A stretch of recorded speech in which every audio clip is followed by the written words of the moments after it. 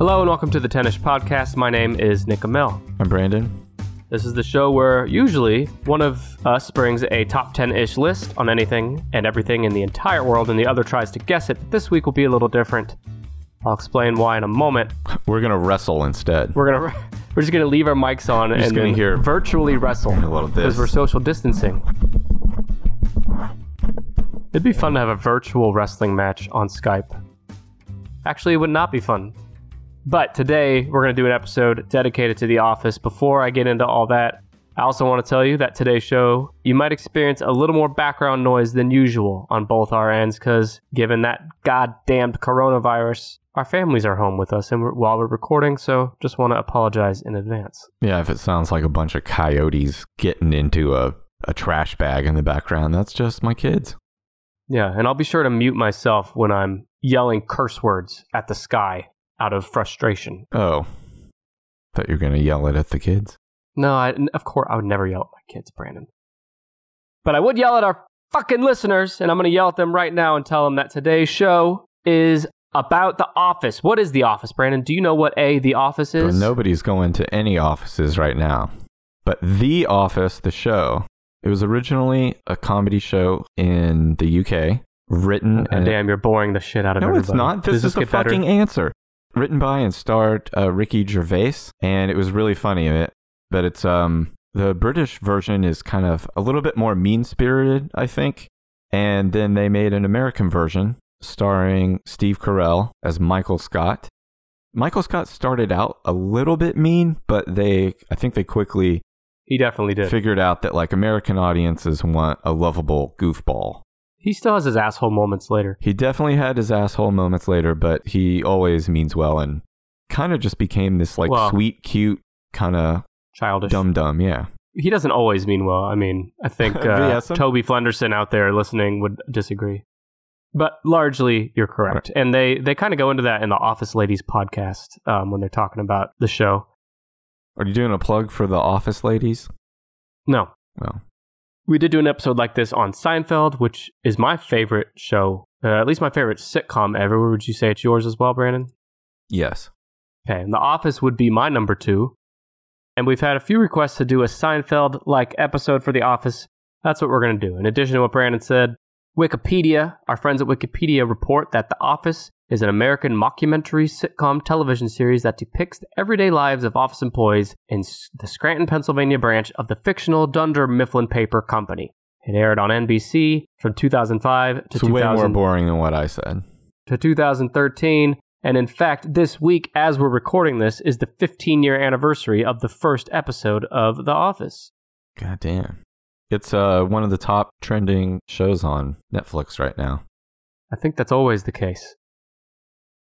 I believe I've read at some point that The Office is the most rewatched show on Netflix. It's pretty easy to rewatch. Yeah. It's a good palate cleanser to the day.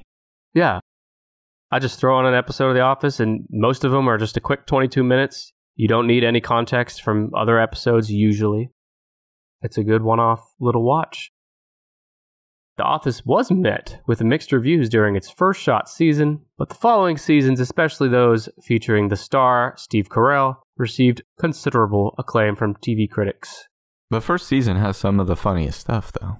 It does, but I think it was drier at that time, which, depending on your sense of humor, that may be better or worse. But I think for the mainstream appeal, the drier comedy is less appealing than... there's a little bit of Seinfeld in there, because Seinfeld was this way too, where first few seasons are kind of straightforward, and but as they go, the characters and the situations get more and more ridiculous and outlandish and petty. And The Office is similar to where it starts really dry, very reasonable office environment, whereas the more it goes, the more like unrealistic and outlandish it gets. Yeah, later on, Dwight is pulling like nunchucks out of the file cabinet. Right. Like shit that he could never get away with. Whereas in season 1, most of the shit they did, you could, reasonably think that someone could get away with that shit. So, and I think there's pros and cons to both approaches, which is why I like watching the first season and the 9th season.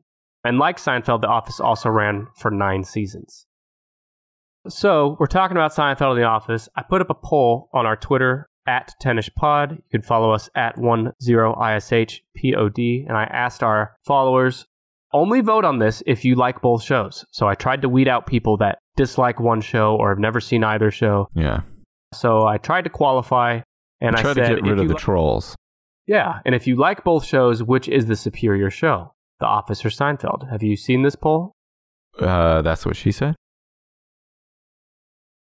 No, I didn't see the poll. Maybe I did. I don't know. I see a lot of shit on the internet. What do you want me to do? Remember everything? Okay. Well, The Office won the vote. Barely. 53% for The Office, 47% for Seinfeld. Almost 50-50. I'm going to tell you my opinion. I love both shows. They are my 1 and 2 favorite shows out there. And I think I do give the edge to Seinfeld. I think it's more culturally relevant. I think it's more significant. I think it's more consistently funny. I think the characters have more depth to them. In The Office, I think I've laughed out loud more at The Office, though. Individual moments or scenes make me laugh harder and more than Seinfeld. But as a whole, I choose Seinfeld. And I know everyone out there was wanting to know my extremely particular rationale for voting. I was just thinking, God damn, you took me through every fucking step of it. I like Seinfeld because it aired at a very you watch comedy stuff at a certain age and it sticks a little bit.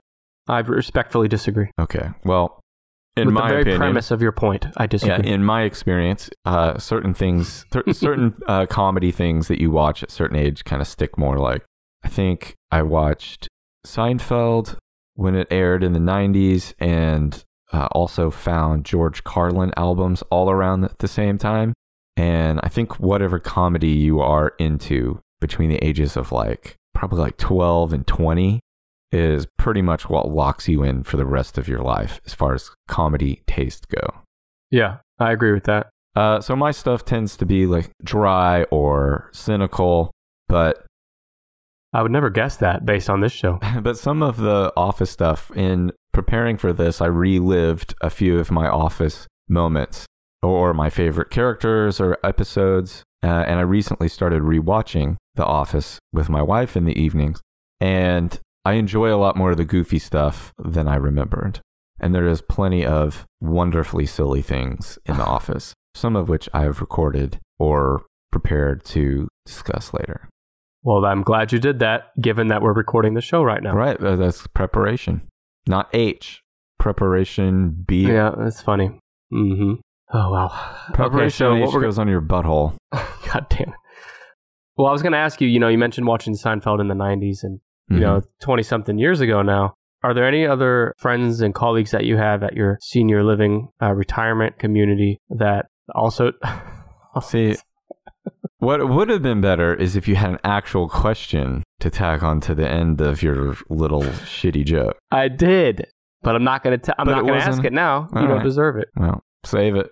Okay, the way this is going to work is we have a couple of categories here. We're talking about our favorites today, as opposed to usually we talk about facts on our list. But today we're going to talk about favorites, so I'm going to guess Brandon's favorites, he's going to guess mine, and we're just going to kind of discuss as we go. I'm also going to interlace comments from our listeners that have submitted their favorites. And let's start with favorite main characters.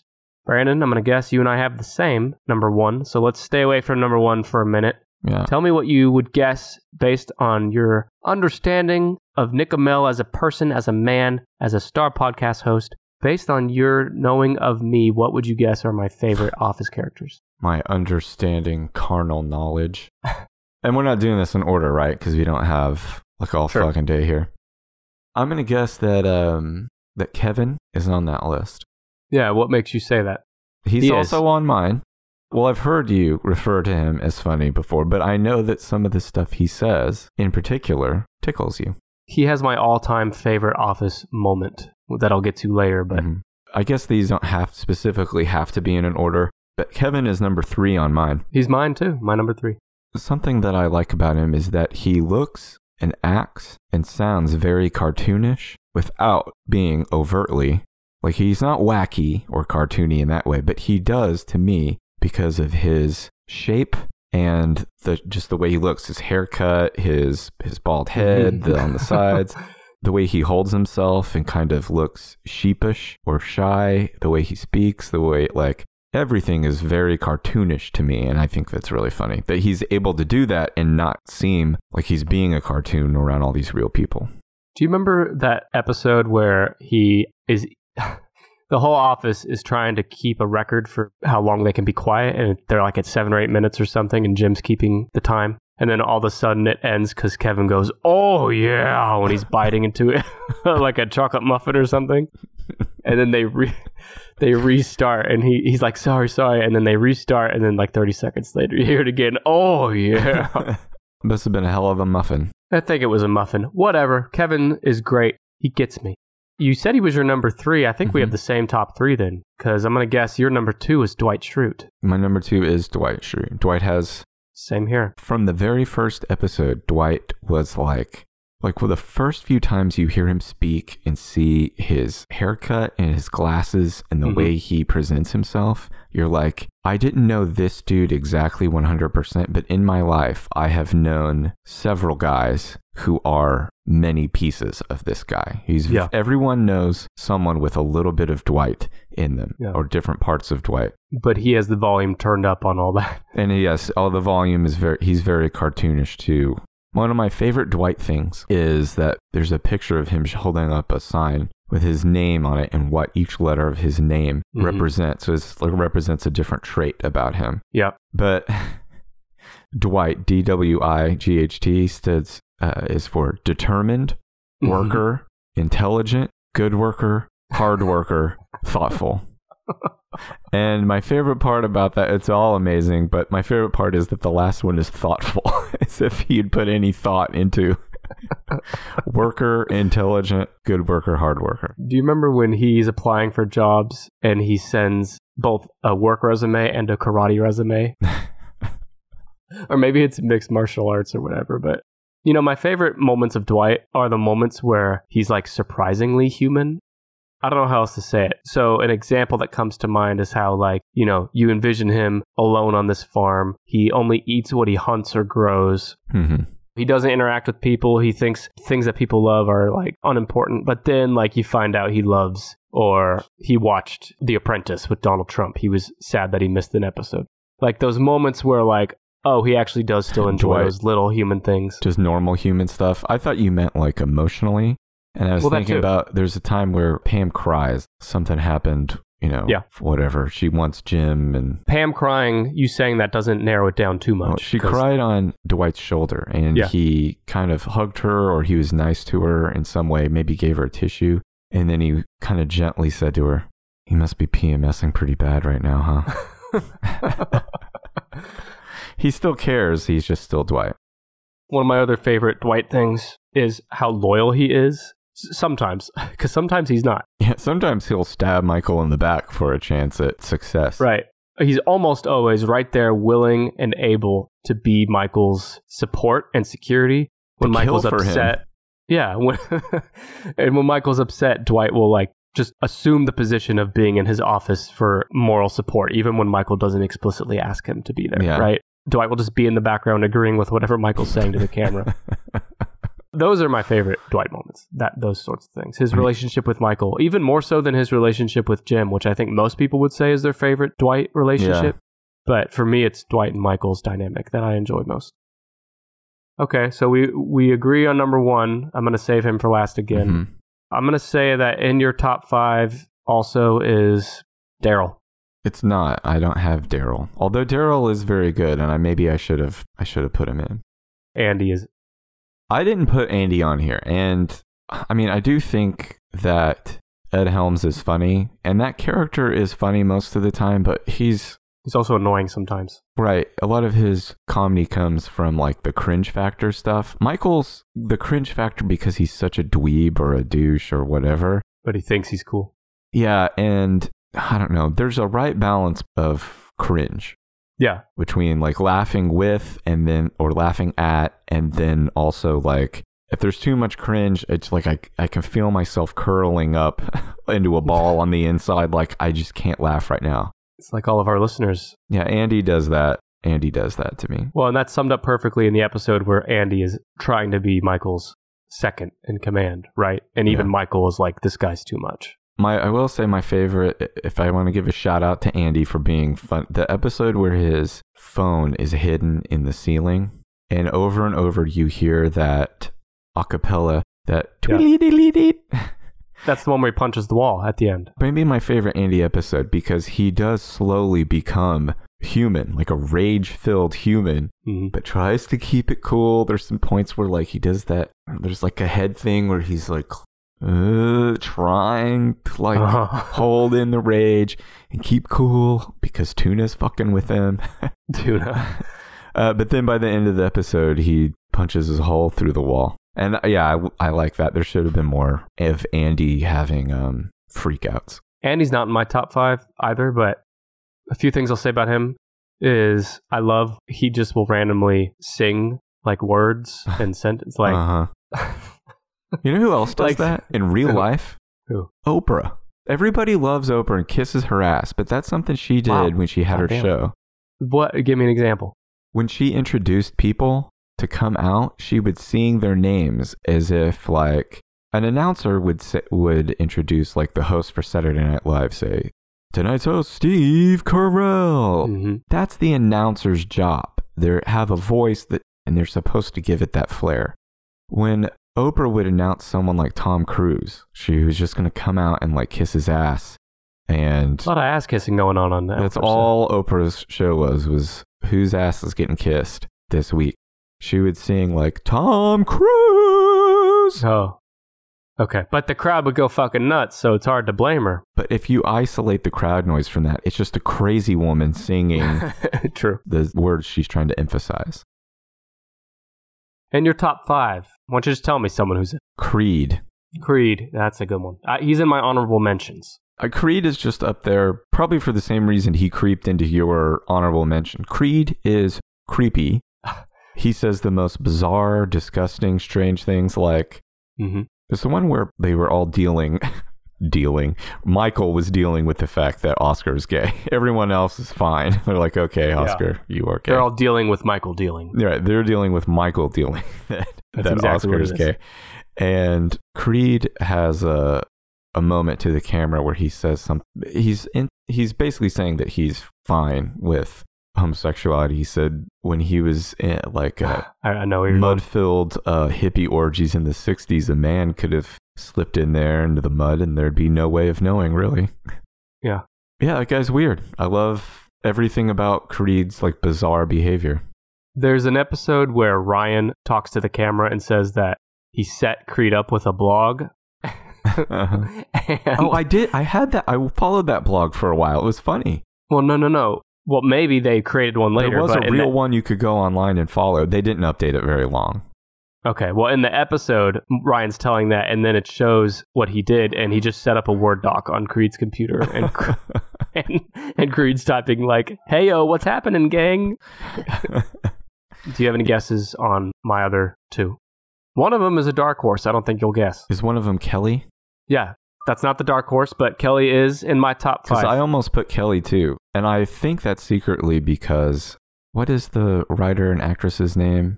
Mindy Kaling. I actually think Mindy Kaling probably like saved some of those like really spicy lines for Kelly's character. Well, she was also one of the main writers on the show. Right. Now, Kelly almost gets in there because she doesn't appear very much, but when she does, she usually drops some bombs. She's a little more nondescript in the first few seasons, and then later she has these just fucking awesome moments. Like there's one where Ryan's the big executive and she tells him, "Well, I'm pregnant." And then it immediately cuts. It immediately cuts to one of her talking head interviews and she just shakes her head at the camera and then it cuts back. Or there's the other one where she walks in wearing a suit and she says, "The business bitch." Just stuff like that. I have to say that this is kind of off topic, but the camera cuts, that's really the funniest part of the whole show. Yeah, it makes the mockumentarians our character in itself. More than any one line or any one character, it's the character's interactions with the camera, 1, and 2, just the perfectly timed cuts and zoom ins and zoom outs that the camera does that makes the show. I'm almost about to kick Creed out of my top 5 and put Kelly in instead. Yeah, she's great. So how about is Meredith in there? No. Angela? No. Here's my honorable mentions. Okay. Gabe. Have you still not seen the last 2 seasons? Yeah, I didn't watch much. I haven't watched the last couple seasons. Okay, well, Gabe is so fucking funny in the last few seasons. Creed is in my honorable mentions. Mm-hmm. Oscar. Yeah. Toby, just because of the meekness. Sure. Like the episode where he can't bring himself to enter the church. Where he's so like downtrodden and like, yeah, a very honorable mention. Or when Dwight convinces Toby that Daryl is faking a leg injury to get workers' comp. Mm-hmm. And so Dwight and Toby go undercover to watch outside Daryl's house to see if he's using the leg. And then you see a behind shot, someone that looks like Daryl wearing the same jersey Daryl's wearing, carrying like a huge bag of dog food. And then Toby, completely out of character, is so angry he leans out the door and says, "Hey, you gonna eat all that dog food yourself, asshole?" And it turns around and it's Daryl's fucking like twin sister. Oh no. And Toby just goes, drive. So yeah, Toby. And my last honorable mention goes to Aaron, the receptionist. Oh yeah. I love Aaron. I think of all my honorable mentions, Aaron would probably be the one I'd put at like a number 6. So I guess I still didn't guess the other 2. Yeah, you won't. My number 4 is Robert California. Okay. He's in season 8. He's the first. The replacement, right? He replaces Michael and then Angelo Vickers, Will Ferrell, who we'll talk about later. I think he's extremely underrated. I know some people don't even like him, but Robert California is so perfect. Well, tell everyone who he's played by. Maybe that makes a big difference. James Spader. James Spader. Who also has a role in one episode of Seinfeld, by the way, among many other things, The Blacklist. But he, in his first scene, is his job interview, and he's talking about how everything is sex. And sex is what sells. And the next episode, it's revealed he was going to take the branch manager job, Michael's job. And instead, he walks in, sees the staff just sitting there working, and immediately is disgusted and walks out, drives the Tallahassee headquarters, and takes the Joe's job, the CEO. He just has that power over people. Robert California is my number 4. So I have 2 Dwight, 3 Kevin, 4 Robert, 5 Kelly. If I did have a 6, it'd be Aaron. That leaves my number 1. Who am I missing on yours? Am I missing one? I also have Stanley on mine. Stanley. Yeah, he's great. I can't remember the name. Boy, have you lost your mind, because I'll help you find it. Yeah. The actor's name is Leslie Baker. Is that his name? Sounds right. Listener of the show. If it's not, I'm sorry. But he has the funniest face. Like he can make a bored face. Like he has like 10 different ways to make a bored face. And they're all pretty funny. And sometimes both of his eyes are not open the same amount. Yeah. He's just great. It makes me laugh all the time. And he's so transparently I don't care. Yeah, and not wanting to work while getting... There's a scene where he's doing his annual review with Michael in his office. And he turns on the charm for Michael because he wants his raise. Uh-huh. And Michael asks Stanley if he learned that in the hood. And normally Stanley would call him an idiot or whatever, but this time Stanley just goes... Yes, I did. He goes, yes, in the ghetto, in fact. And Michael's just mesmerized. But those moments where Stanley is like purposely deceitful to get what he wants are great. Who was it? Oh, Stanley. Oh, he picked Stanley for basketball and then was really disappointed when Stanley... He's black. Yeah, when Stanley was like, he dribbled like an old man. Yeah. Who was it that was actually good at basketball? I can't remember. It was Phyllis and Kevin. It was Phyllis. And Kevin. Kevin could shoot free throws and get it in every single time. And he did it off camera. And I believe Phyllis said she played basketball in high school. Yeah, and Michael makes fun of her. But I'm pretty sure the actor could do that for real. And they just kept filming him until he missed. At the top you said that the American version of The Office, they made Michael less mean. Mm-hmm. Well, it's those moments where he disqualifies Phyllis because she's fat. Yeah. For that. And I have some more on that later. But let's talk about our number 1. Both of our number 1s. It's got to be Michael. Yeah. Tell me why Michael Scott's your number 1. Besides George Costanza, he might be the greatest television character ever created. It's so funny. I have that exact note.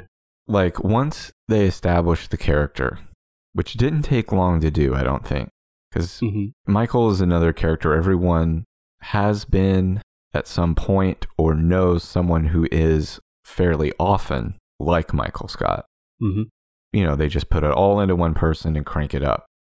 once they establish that character, it must be the most fun character to write for, because you can throw any situation at him, and there's a pretty defined way that Michael Scott would react or deal with any situation, and most of them are funny. Yeah, and he's a really deep, complex character because he's insecure, he's obsessed with what people think of him, but he's also overly confident and arrogant. But also very good at his actual job when he does it.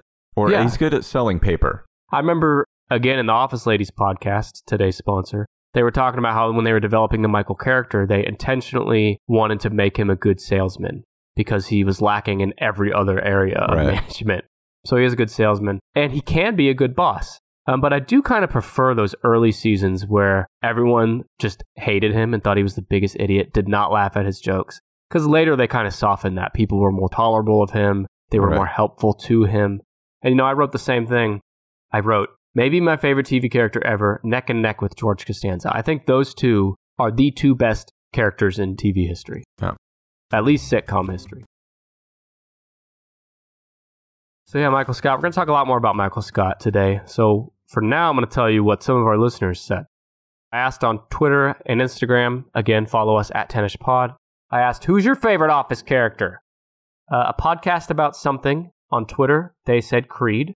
And I want to tell you that A Podcast About Something is a great show. They did a full episode covering the dinner party episode of The Office, which is the best and my favorite Office episode. Which one? The dinner party. That's the one where Michael and Jan are terrible while they're hosting a dinner. Are we going to talk more about that later? Because there's something I read about that I want to bring up. Yeah. Anyway, Grab 'em in the Brisket podcast and the Stuck in the Middle podcast both chimed in and said Dwight was their favorite.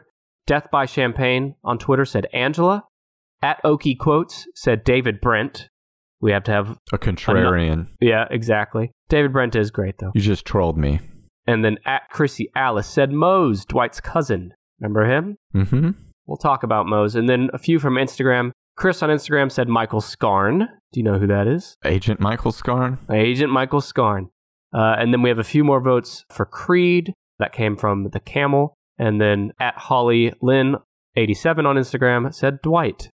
A lot of Dwight love. No one said Michael Scott other than Michael Scarn. Interesting. Well, you guys biffed it. So that's favorite characters. Now I want to talk to you about your favorite side characters. Or infrequent character? Side or infrequent characters. I said this when I asked Brandon to compile this. What I said to him is these are characters that are in 10 or less episodes. So a side character such as Meredith would not count here. It has to be someone even more to the side. So who do you got? Well, the first one I wrote down was Todd Packer. Todd Packer. He's my number 3. I didn't count to see if he was in less than 10 episodes. I thought pretty sure that was just that a rough guideline, but I think he counts here. Todd Packer shows up within the first 2 episodes of the first season, and he's such a fucking awful dickhead. The first thing he says to Jim in the series is he goes, "Sup, Halpert, still queer?" And Jim just looks at him like, oh, how do you even answer that? I love that. It's such it's a bullying insult from such a bygone weird age. I'm sorry out there if you don't think it's funny. I think it's hilarious when people who say such idiotic bullying shit. He is so perfect at it, and he's so out of touch. And that line right there is a good example of why I read in an interview with Steve Carell where he said he would never do an Office reunion. And his reasoning was that it wouldn't be the real Office because everything's so politically correct now. You couldn't say and do the things they did during the original run. Yeah. Which is... in the diversity episode. Yeah, Diversity Day. It's also, I think, in the first season. And they... when Angela has Jamaican on her head, they're having to guess each other's ethnicities or race based on the stereotypes they're sharing with each other. And Kevin asks Angela, because her card says she's Jamaican, he says, you want to smoke some pot, Mon? And she's like, no. He goes, I think you do, Mon. You can't do that now. That reminds me of Kevin's Australian accent, where he just goes, mate, on the end of every sentence. Yeah, Todd Packer is up there just because he's such a boorish, awful, obnoxious. He's like a frat boy in his 50s. Oh, man. The actor David Koechner? I don't know. I love his character in Anchorman as well. Yeah, he's not too far, not too much unlike that character. Blake kind of perverts from a bygone era.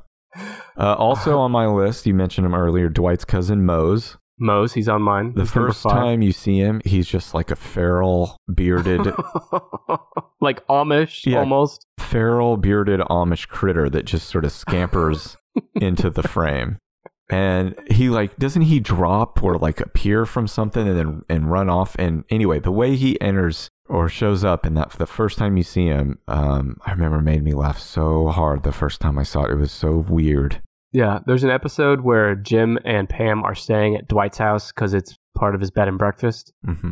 And Dwight is wailing in the middle of the night. And Jim is like, what is that noise? So he goes out and he cracks open Dwight's door. And Dwight has his back to the door and he's crying. And he says, is that you, Mose? I can't remember the exact line, but it's something like, did the lightning scare you, Mose? I'll come tuck you back into... just that Mose is this childlike character that's completely dependent on Dwight, who's the last person you want to be dependent on. It's pretty great. And he's also one of the lead writers, I believe. The actor, not Mose. I have someone on here that is a very unsung hero. Hey, who's that? Hank, the security guard. Well, I sung his ass to number 4 on my list. Yeah. I can't believe it. He was because he always looked like he was always so put off with the insanity that would sometimes pour out of the office, usually but led by Michael. I don't know, he just sticks out to I don't know, he was always there ready to be whatever, I don't care, I'm turning my head. There's a scene where someone gives, because Hank is a security guard that's in the lobby of the building. Yeah, he doesn't work for Dunder Mifflin, he just works for the building. He doesn't give a shit what they're doing. There's a scene where someone had given him a note to tell someone else. I can't remember who, but someone comes into the lobby. It's like a scavenger hunt type of thing. I'm butchering this, but Hank says, he reads the message, and then he says, you're supposed to do this or some shit.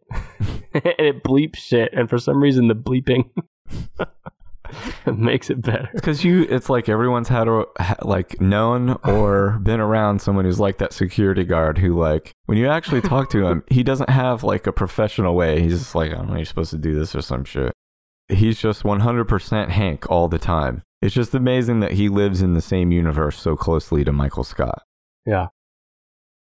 I don't know if you would have seen this character because he might have shown up in season 7 or 8, but Nate from The Warehouse. Mm-mm. He's some comedian or something that's in other shit. Let me see if you recognize his actor name. His character is Nate Nickerson. He's played by actor Mark Proksch. Anyway, there's these scenes where it's when Andy's trying to refill. I've never seen this guy before. Andy's trying to refill the warehouse staff after they all leave from winning the lottery and they have no one to fill orders. Mm-hmm. It's like a misfit of people in the conference room trying to get this job. They all end up getting it. But Nate, when he goes up and talks to Andy, he says something about how he has a hearing problem. He's not deaf and he can hear, but sometimes he can't hear words coming in certain direction. And he just goes on. And then Andy's talking to someone else and Nate's like, what? Were you talking to me? And he's like, no. And then there's also a moment where Daryl gets Val in the warehouse some really nice gloves for Christmas. Mm-hmm. But when he finds out Val didn't get him anything, he pivots and pretends he didn't get her anything. And he hands the box of a present to Nate, who's standing right there. And Nate just opens it and says, Daryl, these are so nice. Thank you. So anyway. Oh, wait, I'm reading this because I had to look him up. Later, he gave Daryl a book of Nate coupons, including one for a free tickle attack.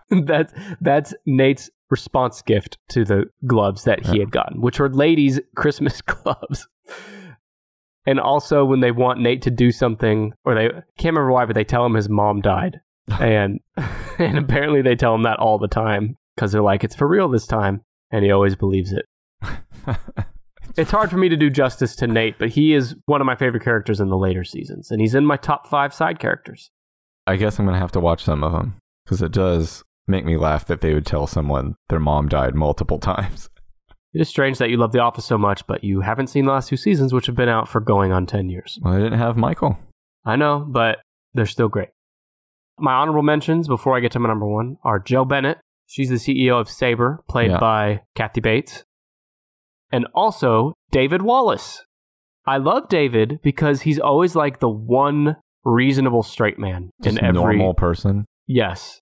But there are those times where he's so dumbfounded by something Michael says that he just like, yep. Huh.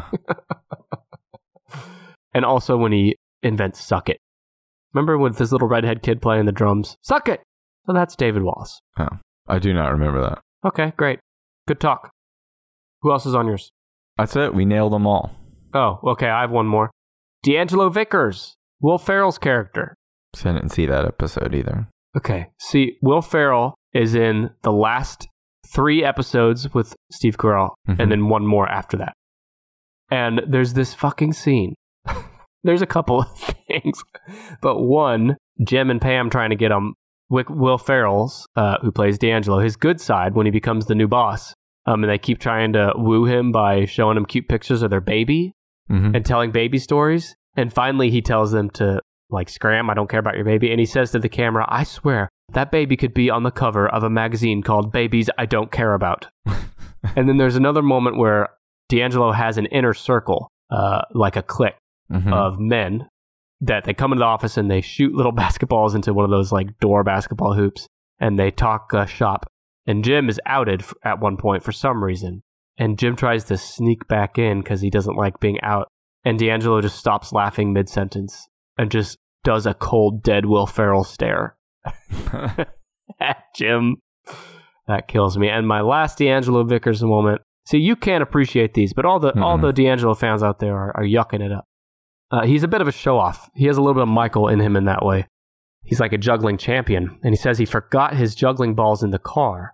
So he'll just pretend and do the movements as if he did have the ball. So he proceeds to do like a 5-minute juggling routine with imaginary balls to the song Wake Me Up by Evanescence in the office. And it's just Will Ferrell pretending to juggle for 5 minutes. And he takes it dead serious, as only Will Ferrell can. It's a great little scene, but I feel like I'm talking to a ghost here who can't appreciate it. Let's just move on then. Sorry. Who are your least favorite characters? I only put down one, and it's Karen. Whoa! Hot take. Why? Because she wasn't funny. She was just the plot point. She was just something to, like, get in the way of Jim and Pam for a while so they could stretch that out. I have a few, and I'll just go through them quickly.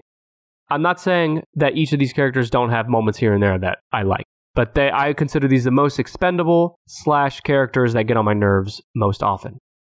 Nellie, season 8 and 9, you wouldn't know her. No. But goddamn, there's an episode where she just takes Andy's job from him. She just sits in his office and starts doing his job. And that episode makes me legitimately furious. I can't even watch it.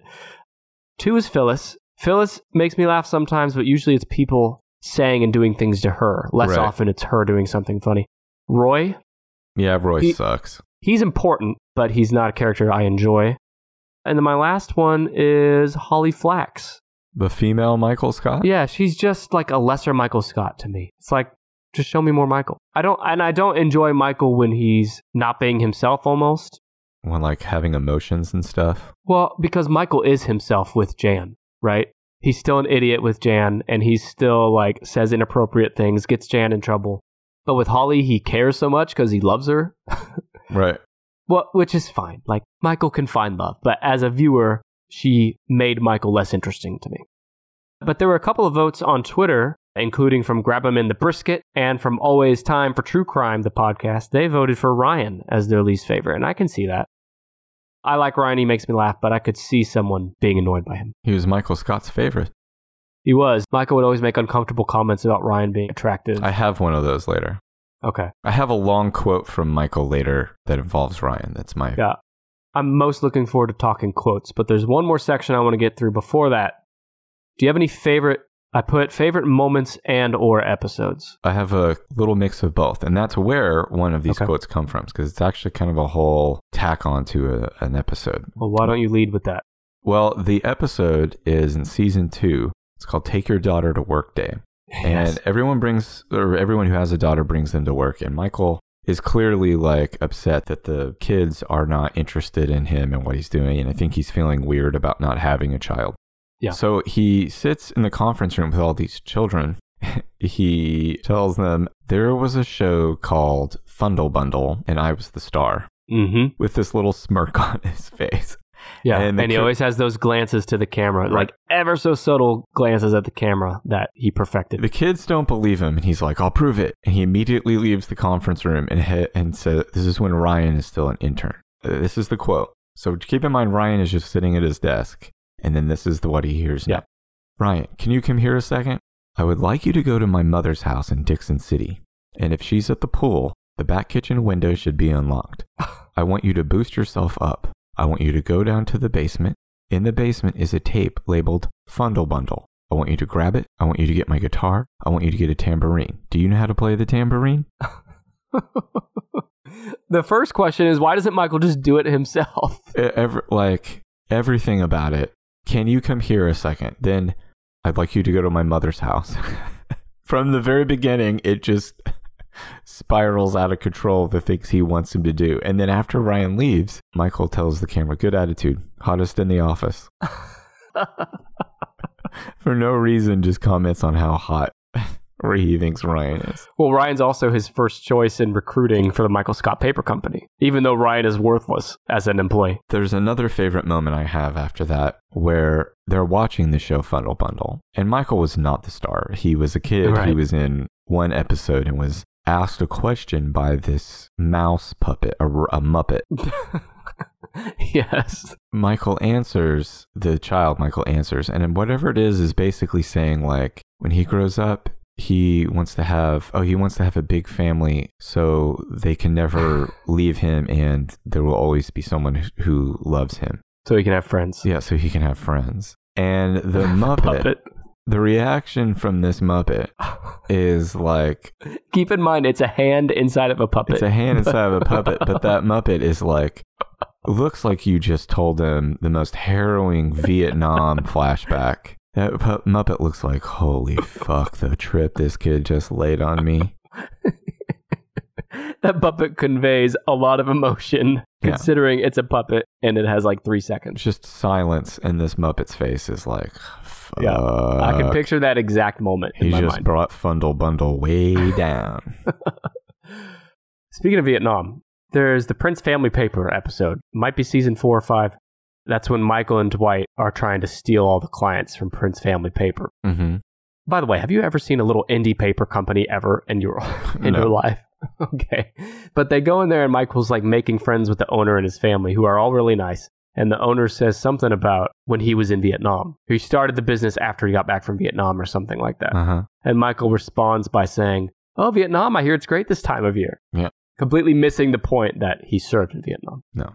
One more is the dinner party, which we talked about earlier. Mm-hmm. I stand by it being the best Office episode. This is where Michael and Jan's a really great character too that we haven't really talked about, but Michael tricks Jim and Pam into going over for dinner. Dwight is upset that he's not invited, and it's because he doesn't have a +1. Why does he trick them into coming to dinner? Because Michael always wants to hang out with Jim and Pam, and Jim always says something like, we have plans, we can't this night, and then Michael makes up a reason for them all to stay late at work, and then it gets canceled all of a sudden. This is all manipulated by Michael. Right. And then Michael says, well, since you don't have plans tonight, and then Jim and Pam can't get out of it. And Dwight wants to go, but he can't because there's not enough wine glasses. Uh-huh. So Dwight shows up later with an old lady who's his babysitter and his date. His babysitter as a child. And he brings wine glasses too. And their own food.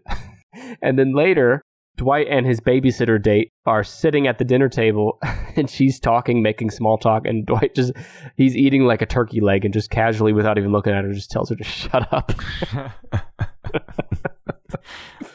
But that's one of 100 amazing moments in that episode. I read somewhere speculation, and there was several points of proof that this person pointed to that they believed that Jan and Michael were inviting Jim and Pam alone to dinner to swing. I remembered this. Tell me about it, though. I don't remember. Oh, okay. I can't remember where I found it. And there were several specific things, and then there was one very strong piece of evidence, but and all the prep that I did for this, I looked for it. I mean, I obviously know which episode it is, but I could not find that fan theory on Pornhub when you were doing research on swinging parties? On Michael and Jan setting up a swing party. There might have been like an undertone of that, I remember.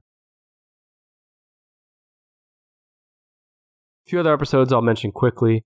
business school. That's where Michael is invited to speak at Ryan's business school class. Mm-hmm.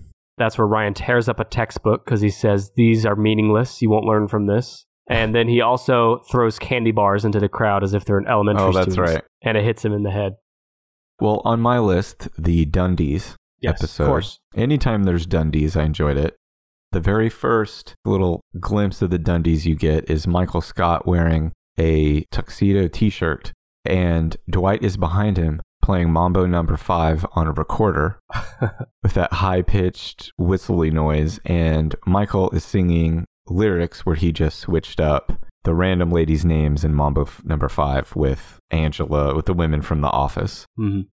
The sexual harassment episode where Michael gets very close to Phyllis and says something like, the only thing I'm worried about is getting a boner. Getting a boner. I have that on my quotes. The way he says boner is so juvenile.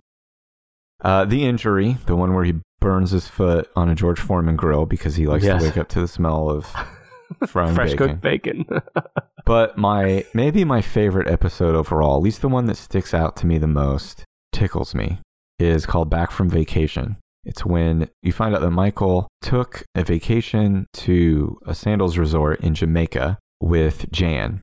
And Jan doesn't want people to know, but Michael comes back and is super tan and has a little braid in his hair. And keeps talking about like the way they do things on the island. He purchased a steel drum. Yep. But Michael only knows one note and he keeps playing in his office. Feeling hot, hot, hot. And then he does a little dance with his sticks and does it again. Feeling hot, hot, hot. Yeah. But that reminds me of when Michael, when he's in certain moods, will find free music samples on Amazon to play in his office over and over. Or what? No, he plays a sad one. So he doesn't have to pay iTunes. He just plays the preview of it over and over. It's like 30 seconds. It was something like, "You're beautiful."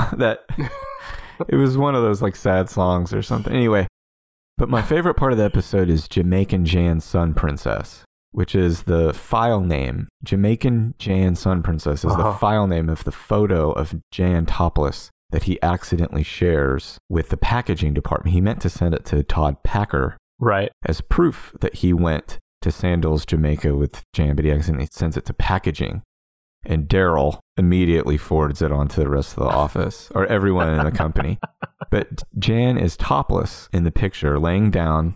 She's like sunning her back, you know. Oh, baby. Michael is behind her, and he has an obnoxious smear of zinc oxide on his nose, the very white crap you smear on your nose at the beach, and a huge smile, and his arms are out to the side. The way he's posing behind her is like he's presenting her and himself together, like, we're here together in the picture.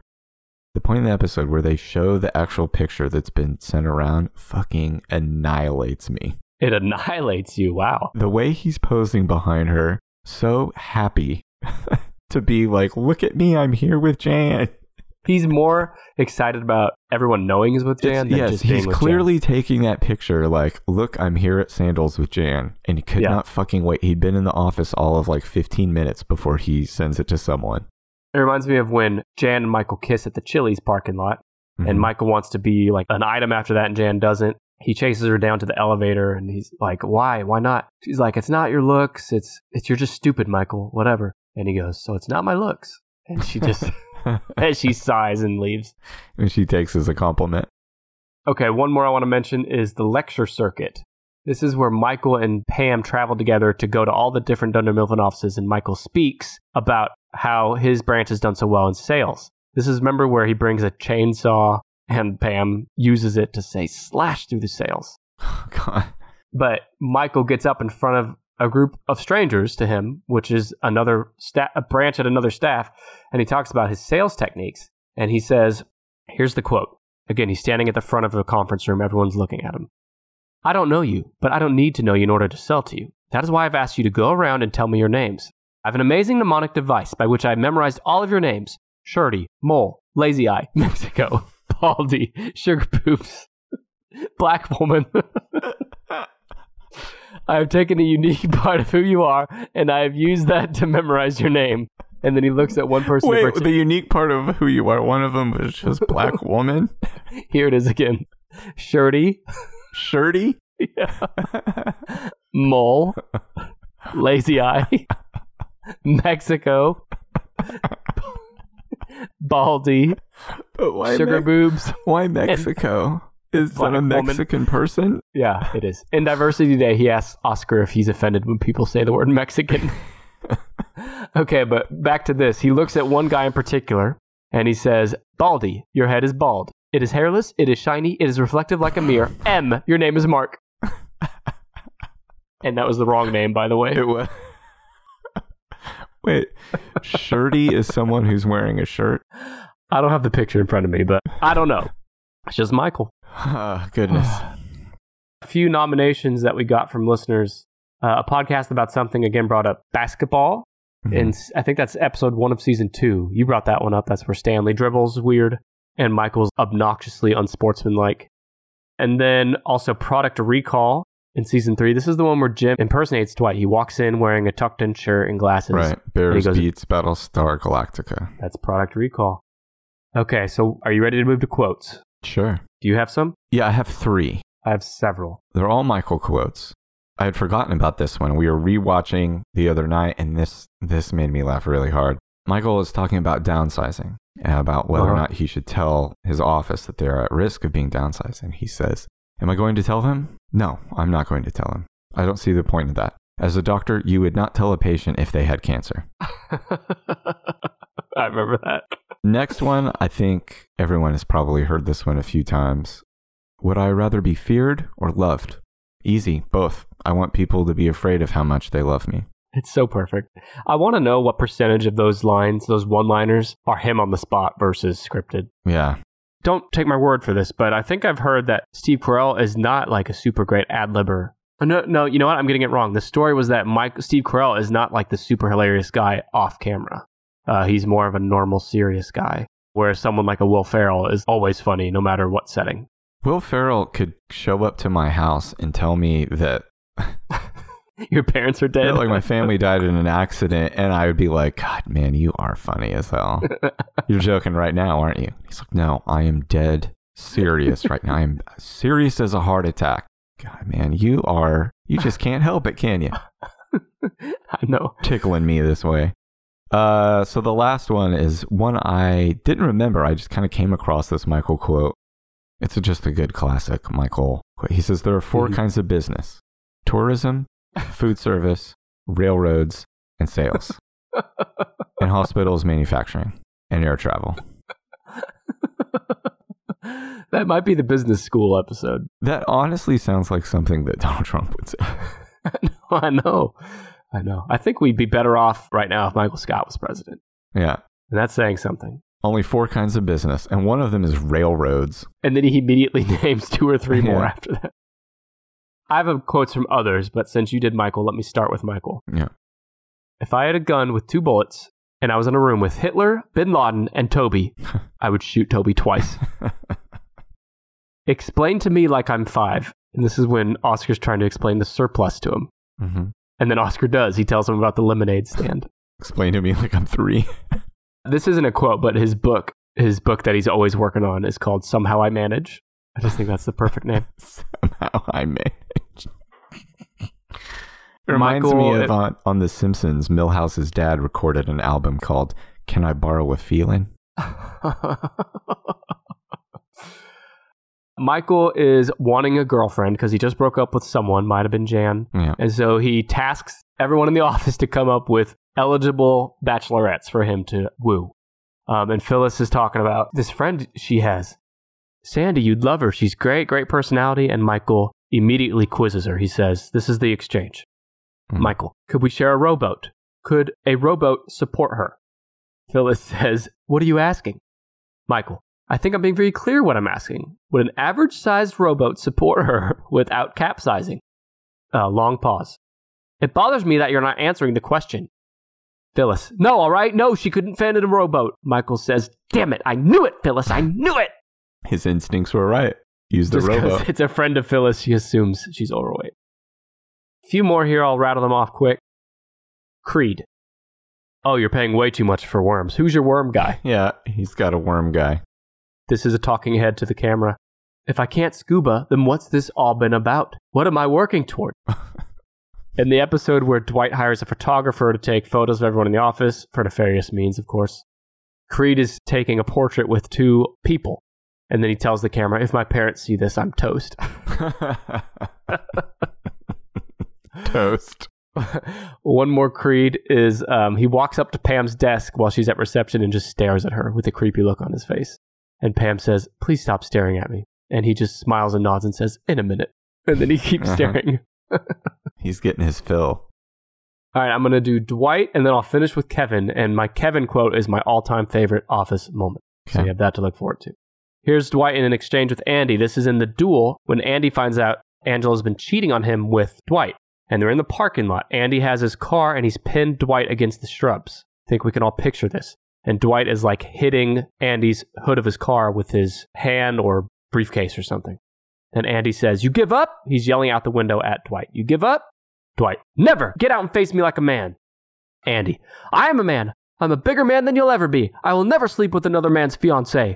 Dwight, you're not a man. You don't know how to take care of her. All you do is dress fancy and sing. La la la la la. What does that mean? You can't even protect her. Andy, protect her from what? Bears? You idiot. When's the last time you saw a bear in Scranton? And then Dwight looks offended and he pauses and then makes a snarl and says, last year, idiot. That always gets me. Wait, he probably did. Last year is the last time you saw a bear. Idiot. Through concentration, I can raise and lower my cholesterol at will. Jim, why would you ever raise your cholesterol? Dwight, so I can lower it. So you can lower it.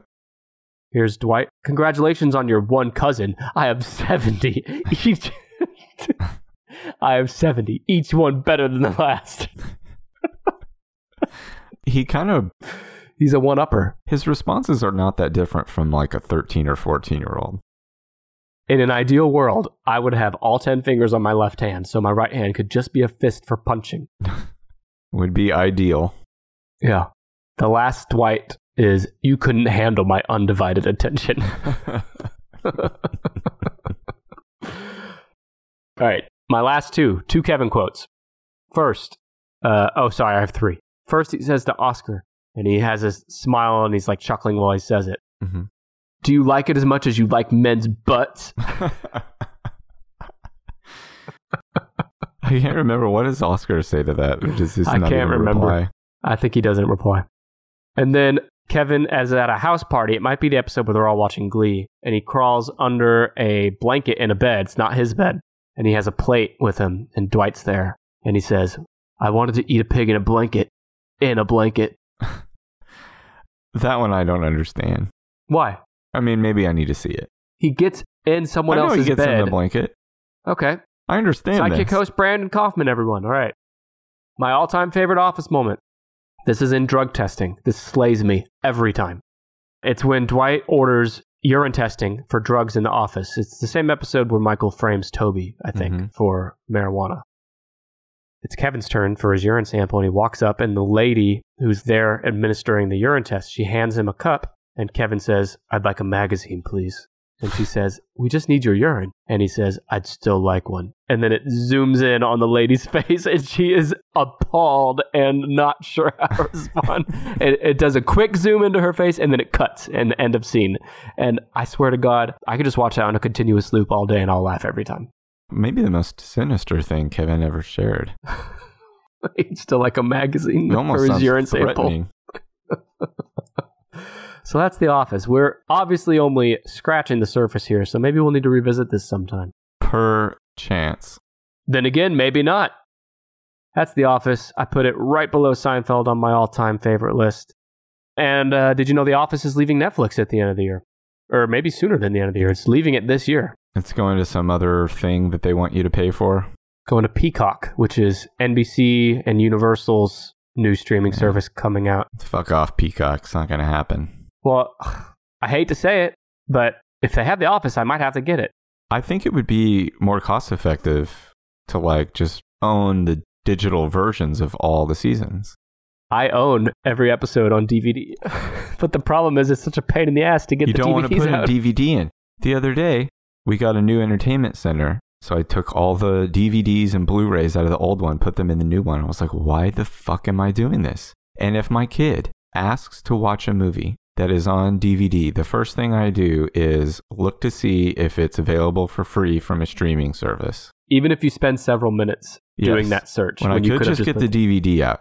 And then sometimes I've even said, I'd still rather rent it on Apple TV than push the input button 3 times, switch over to input channel 1, and fire up the Xbox in order to play this DVD. I don't want to do any of that. I just want to keep using the remote I'm using right now. The hardest part about DVDs is you have to skip through the trailers every time at the top. I paid for the DVD. Why are you still selling me other fucking movies? It would be one thing if you could watch them like the first time you put the DVD in and then never again. Because if you watch this DVD 15 years later, those trailers are meaningless now. If you ever wanted to tempt me to kick a hole through the wall in my house, you put me in this scenario where my child is asked to watch something that we only have on DVD. So I've switched over to the Xbox. I put the goddamn DVD in, and now it's starting to show me trailers for movies that came out 15 years ago. Right. That we don't want to watch, and I'm trying to get to the top menu, the title menu. And sometimes it takes 5 minutes. Sometimes you push it, and all it does is give you a symbol that says circle with a slash through it. It basically says, no. Yes. It's your DVD player crossing its arms in front of his chest and going, no, I'm not going to do it right now. You're going to watch this trailer for Shark Boy and Lava Girl again. Fuck you. You also can't skip the FBI warning, the copyright warning. Yeah, I'm not. Yeah, and you can't skip it. And if you try to go to the top menu or title menu, the DVD player will tell you, no. You got to be warned every time that the fucking FBI is breathing down your shoulder. Yeah, when they're not assassinating JFK, am I right? We should have just done this episode on all the ways we don't want to dig out DVDs for our children to watch. I think we need to do an episode that's just all bitching. The ways Brandon's ass is being chapped right now. The trailer hitches. Just all bitching. That's what we're here for. We're here to bitch. We're also here for you, and we want to thank you for listening. We're here for you, bitches. We're here for you, ignorant sluts. Yikes. That's an Office quote. That's an Office quote. Remember? He's quoting Saturday Night Live. Okay, whatever. Fucking smart guy over here. Did you know that? No. You did. Well, that's part of the joke. That's what makes the joke funny. It's funny on its own. He's using that joke wrong. It's funny on its own, too. The original joke is a point-counterpoint between a man and a woman on Saturday Night Live. The man was Dan Aykroyd, and the woman was Jane Curtin. They're going back and forth making these arguments, and the woman, played by Jane Curtin, makes a really solid point, and Dan Aykroyd just comes back with, Jane, you ignorant slut. Okay, that is funny. There you go. Brandon, everyone, here to ruin moments that you thought were Office originals. Hopefully they knew what was going on. Okay, anything else before I sign us off? Anything else you want to point out that I'm doing wrong? Nope, that's all good. Okay, we'll be back with episode 81 next week. We'll go back to list guessing, and Brandon, don't forget, I will have the list next week. Oh, good. And it's going to be a good one. A bloody one, you might say. Bloody good. Is it about menstruation? Okay, it's not. We'll see you next week. Bye.